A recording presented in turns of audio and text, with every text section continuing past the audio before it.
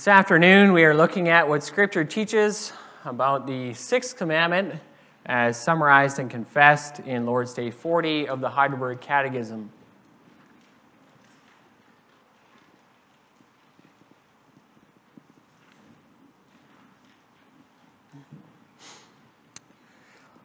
Lord's Day 40, what does God require in the sixth commandment? I am not to dishonor, hate, injure, or kill my neighbor by thoughts, words, or gestures, and much less by deeds, whether personally or through another. Rather, I am to put away all desire of revenge.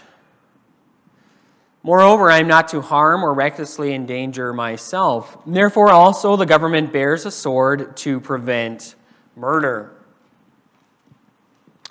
But does this commandment speak only of killing? By forbidding murder, God teaches us that he hates the root of murder, such as envy, hatred, anger, and desire of revenge, and that he regards all these as murder.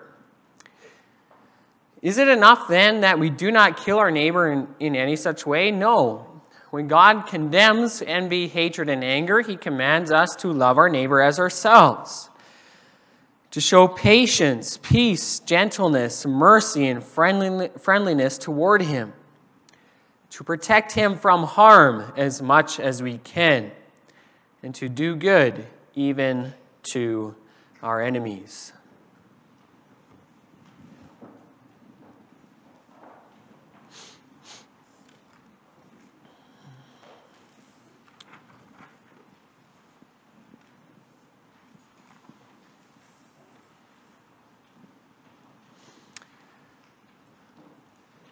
Beloved congregation of the Lord Jesus Christ, there is a quote that is often attributed to Joseph Stalin that goes like this: "A single death is a tragedy, a million deaths is a statistic." Now, it's not completely clear whether or not Joseph Stalin himself said those words. But whatever the case may be, there's truth in that statement. Think only of the issue of abortion. When we think specifically of what happens in a single abortion, the horror of what goes on can strike us right in the very center of our hearts when we think of that one abortion. But when we hear of millions of babies aborted every year, it's hard not to hear it as just a statistics. The horror we feel thinking about one abortion is not multiplied millions of times. Now, why is that? Well, I don't think it's because our hearts are hard towards millions of abortions. It can simply be a defense mechanism to keep our emotions from being overwhelmed. It can be that we simply can't comprehend the scale of that tragedy. For example, a few years ago, the Chinese government reported that since 1971, there have been over 330 million abortions in China alone. 330 million. We cannot even comprehend that. Think about that. 330 million, that's more than all the 10 deadliest wars in history. And that's just China. We can't comprehend the scale of that tragedy. And so in some ways, to us, it just remains a statistic. But God is different. It's not just a statistic to him. He sees every murder. And he's angry about it. God created life. He's the Lord of life. He's the one who governs all of life. It's not our right to take away human life on our own. That's why he also commands us not to murder. That brings us to the sermon theme. God, the creator of life, commands us not to murder. We have 3 points in connection with that theme. God's good design for human life. Second, God's commandment against murder. And third, God's call for us to lay down our lives for others. You see, God had a wonderful design for human life when He created the world. He created humans in His own image. We reflected His moral character. We were created in righteousness and in holiness. What a privilege that is. David stands in awe of that truth in Psalm 8, which we sang earlier. He says, "When I look up at the heavens and the work of your hands, what is man that you should be mindful of him? You made him a little lower than divine and crowned him with glory and honor." It truly is amazing. The privilege of being a human created by God in His image. As David says, God made us as kings in this world, royalty. He wanted us to rule over His creation. And as image bearers of God, we could rule righteously on earth. I want us to think about those two things for a moment. We were created in true righteousness after the image of God, and second, we were given authority to rule on the earth. And great authority used in true righteousness will result in the flourishing of life. That's God's design. Great authority combined with true righteousness will lead to the flourishing of life. And with these two things, the potential for humans to do good on the earth is enormous. Simply astounding, the potential that God has built into human beings for good.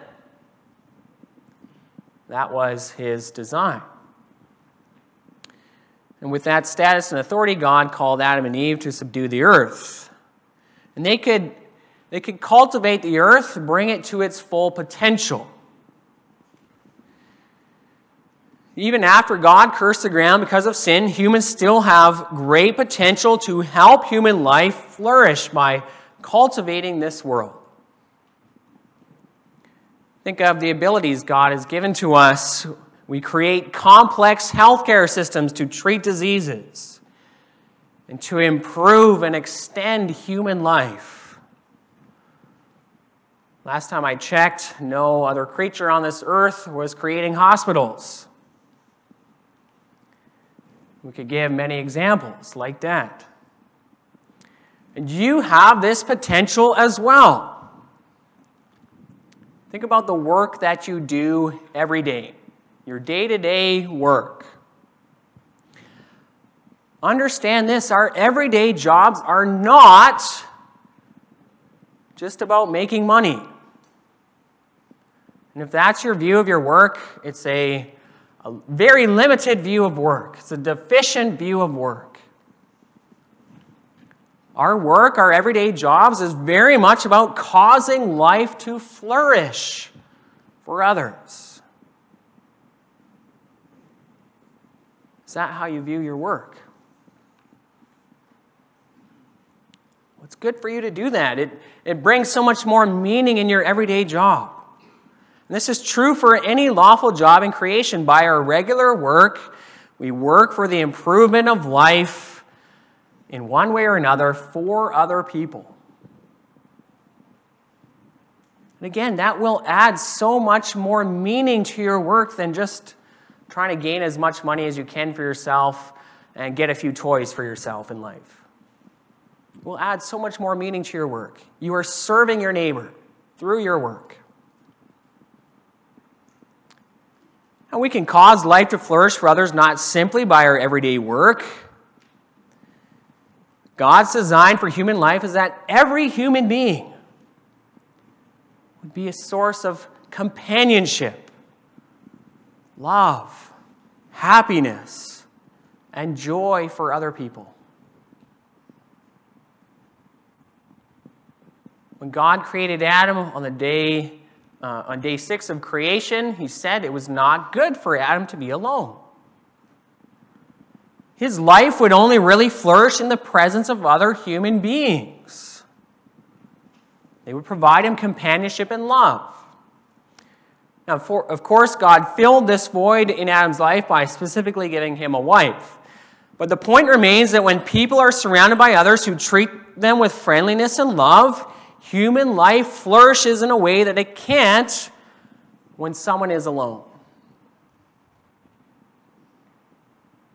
So I want you to see this, that each of you has been given so much potential by God to be an agent of friendship, love, happiness, and joy to other people. Each of you has that potential given to you by God. By doing those things, you can cause the lives of others to improve dramatically.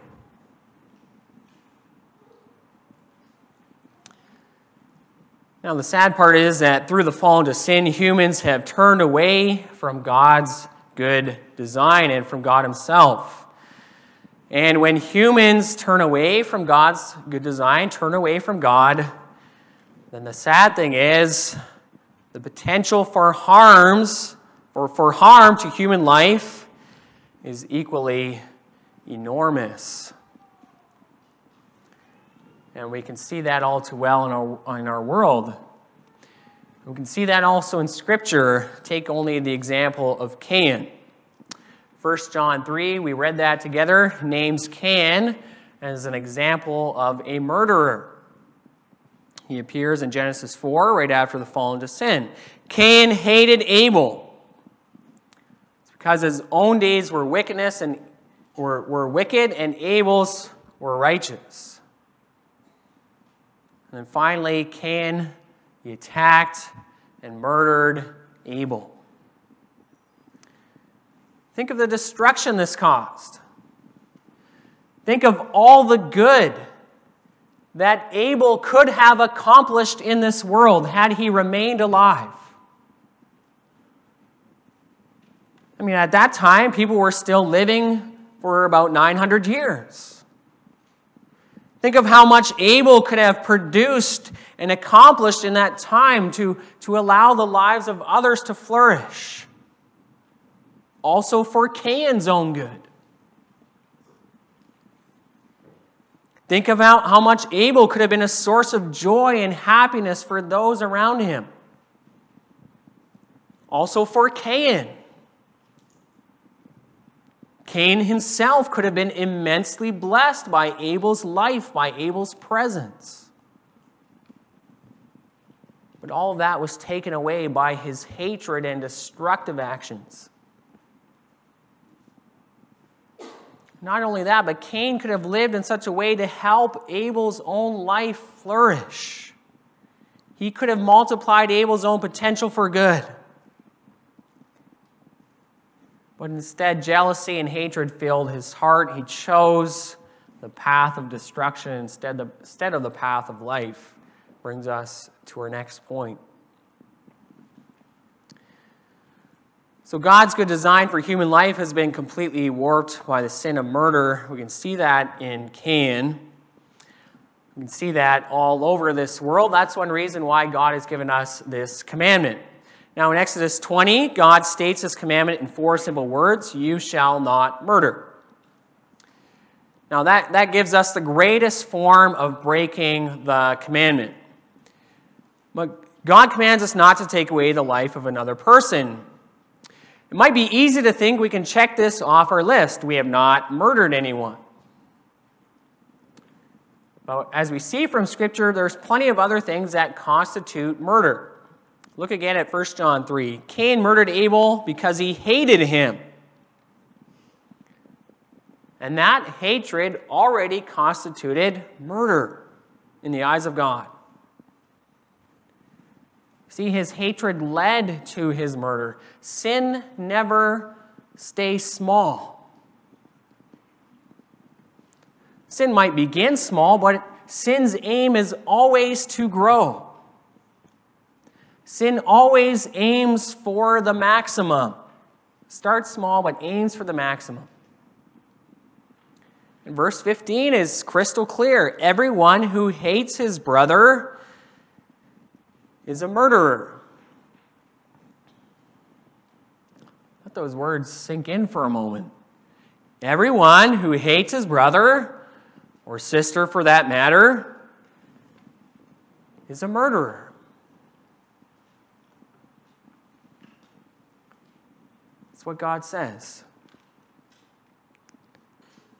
We probably don't think of ourselves as murderers, but given that definition, we should ask, well, does that describe my heart? Does that describe me? See, we all share in that same fallen nature as Cain. So those desires can arise in our hearts easily. See, what's the primary application 1 John 3 gives from Cain? The focus is not on physical murder in 1 John 3. The focus is on hatred. He says, you know that no murderer has eternal life abiding in him. They're strong words. Our old sinful nature is not yet completely defeated. Do you see that hatred in your own heart?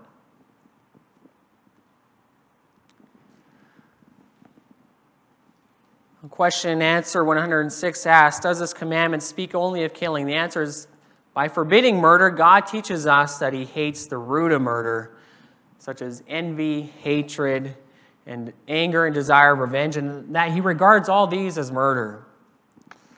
And again, those things can so easily arise from our hearts, things like envy. Right? Envy someone for their looks, their personality, their possessions, whatever it might be.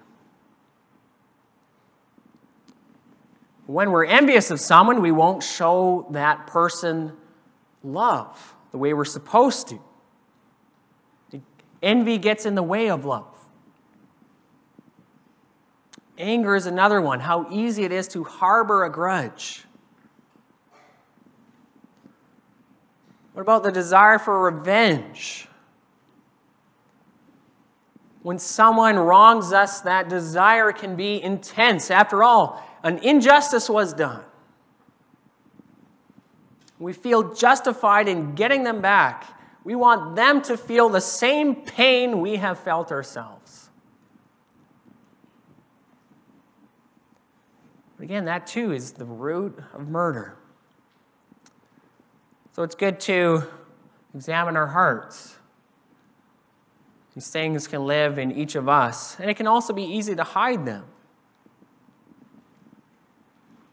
We can't hide them from God. This is not how we were created to be. They destroy God's good design for human life. We don't even need to harbor hatred and anger towards someone to do this. The root of murder can also just be a lack of love and compassion to others. But God created us to be a people full of love. Now, words like we have them in our reading from 1 John 3, they are meant to awaken our consciences to sin. When we hear those words, whoever hates his brother or sister is a murderer, we might suddenly realize, wow, that's me. And that's one purpose of God's law, to awaken our conscience to sin. And at that point of conviction, God calls us to simply repent. To simply flee from hatred and envy as much as we can. Not to hold on to those sins. 1 John 3 says, no one who abides in Christ keeps on sinning. No one who keeps on sinning has either seen him or known him. And again, no one born of God makes a practice of sinning, for God's seed abides in him, and he cannot keep on sinning because he has been born of God. Now, let's be clear about what those words do not mean. Those words do not mean that a Christian will never struggle with sin, including things like hatred and envy. No, other passages of Scripture clearly state that Christians are in a battle against those things. We face that in our lives.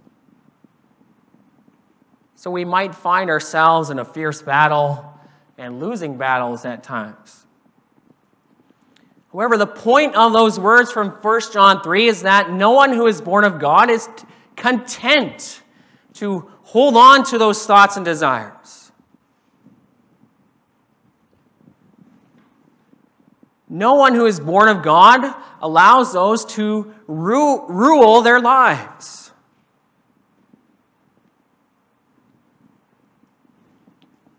First John 3 verse 15 says plainly, "No murderer has eternal life abiding in him. Let us flee those things, beloved." Let's ask God for forgiveness. But let us remember what true repentance also includes. True repentance also includes a heartfelt joy in God through Christ. That's Lord's Day 33. And we can have this heartfelt joy even in the midst of the battle because we know Christ Jesus laid down his life for us. The wages of sin is death, and we all deserve that. And that punishment of death is for murderers too, including the hating kind. And if it were not for Christ, we would all suffer that punishment. What did Christ do? He stepped into our place. He laid down his life for us. 1 John 3:16, "By this we know love, that he laid down his life for us." He suffered that penalty in our place.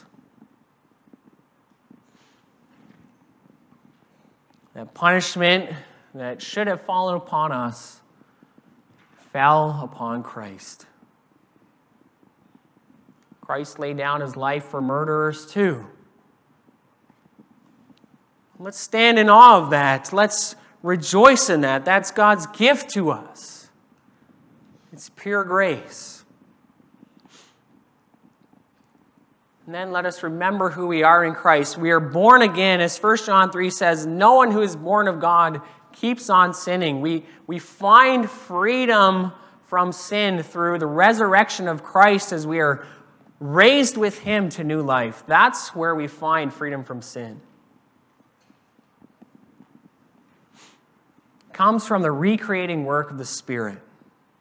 Remember who you are in Christ. You were born again. You were raised up with him to new life. So now leave your old life of sin behind. Live for God. Believe that is who you are. And now live your life in that light. Sin shall not be your master. You are a new person in Christ. Leave behind your old life of sin. Brings us to our last point.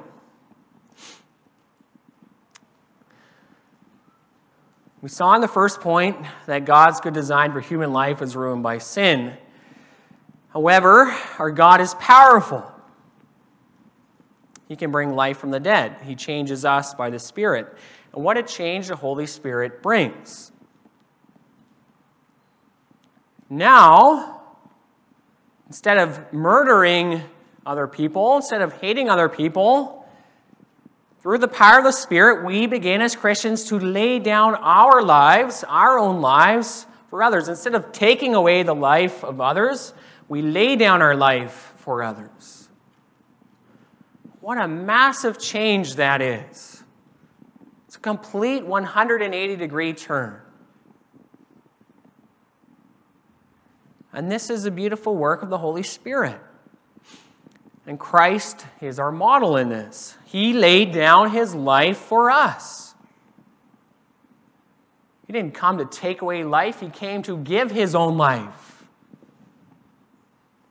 People who were guilty of murder. He didn't deserve to go through all that pain and suffering, but he chose to do it in order to give us life. He didn't deserve in the least to go to the cross for murderers, but he did it out of love to give us life. Christ perfectly fulfilled God's good design for human life. He himself says in John 10, verse 10, "The thief comes only to steal and kill and destroy. I've come so that they may have life and have it in abundance." Look at how he spent his life in service of other people. And God says to us in 1 John 3, "By this we know love, that he laid down his life for us, and we ought to lay down our lives for our brothers." Just as Christ did for us, we ought to lay down our lives for our brothers and our sisters here in this church. Remember, we can be such a source of good and of restoration for our brothers and sisters in this church. Question and answer 107 puts it this way: is it enough then that we do not kill our neighbor in any such way? No. When God condemns envy, hatred, and anger, he commands us to love our neighbor as ourselves, to show patience, peace, gentleness, mercy, and friendliness toward him, to protect him from harm as much as we can, and to do good even to our enemies. Well, that's a high calling, isn't it? And none of us have reached that standard of perfection. It's hard to lay down your life for others. It might mean giving up your own comforts in life. It might mean giving up some of your enjoyment in life. Laying down your life might mean losing out on something that you want for yourself.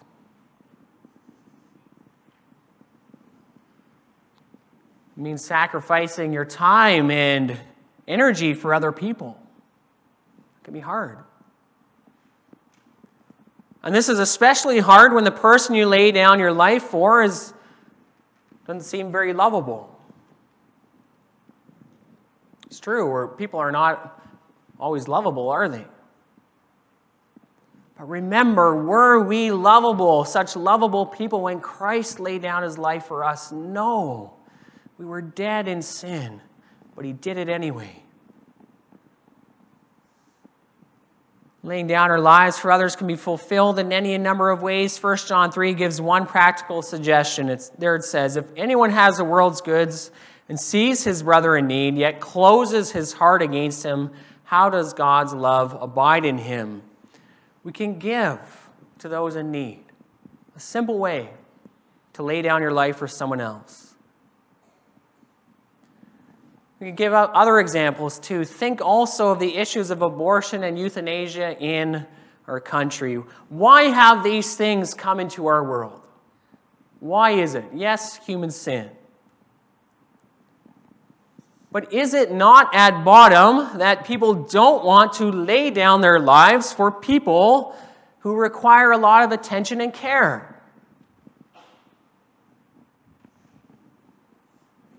Raising a child requires much self-sacrifice. Caring for people at the end of their lives can require much self-sacrifice. Many people are unwilling to do that, and hence we have abortion and assisted suicide. Let's see the awful reality that is going on in our country. The weak and the defenseless are being put to death every day. What way can you lay down your life for them? Well, those are just a few suggestions that we can help really anyone in need. There's so many people who need help, who need companionship, who need encouragement, who need care, who need a meal, who need someone to come alongside them to take away some of the pain in this broken world. Just ask yourself a simple question: how can I use my life to cause the life of someone else to flourish? And that will give you the right perspective. Let us take to heart always the words of 1 John 3. Let us not love in word only, but in deed and in truth. Amen.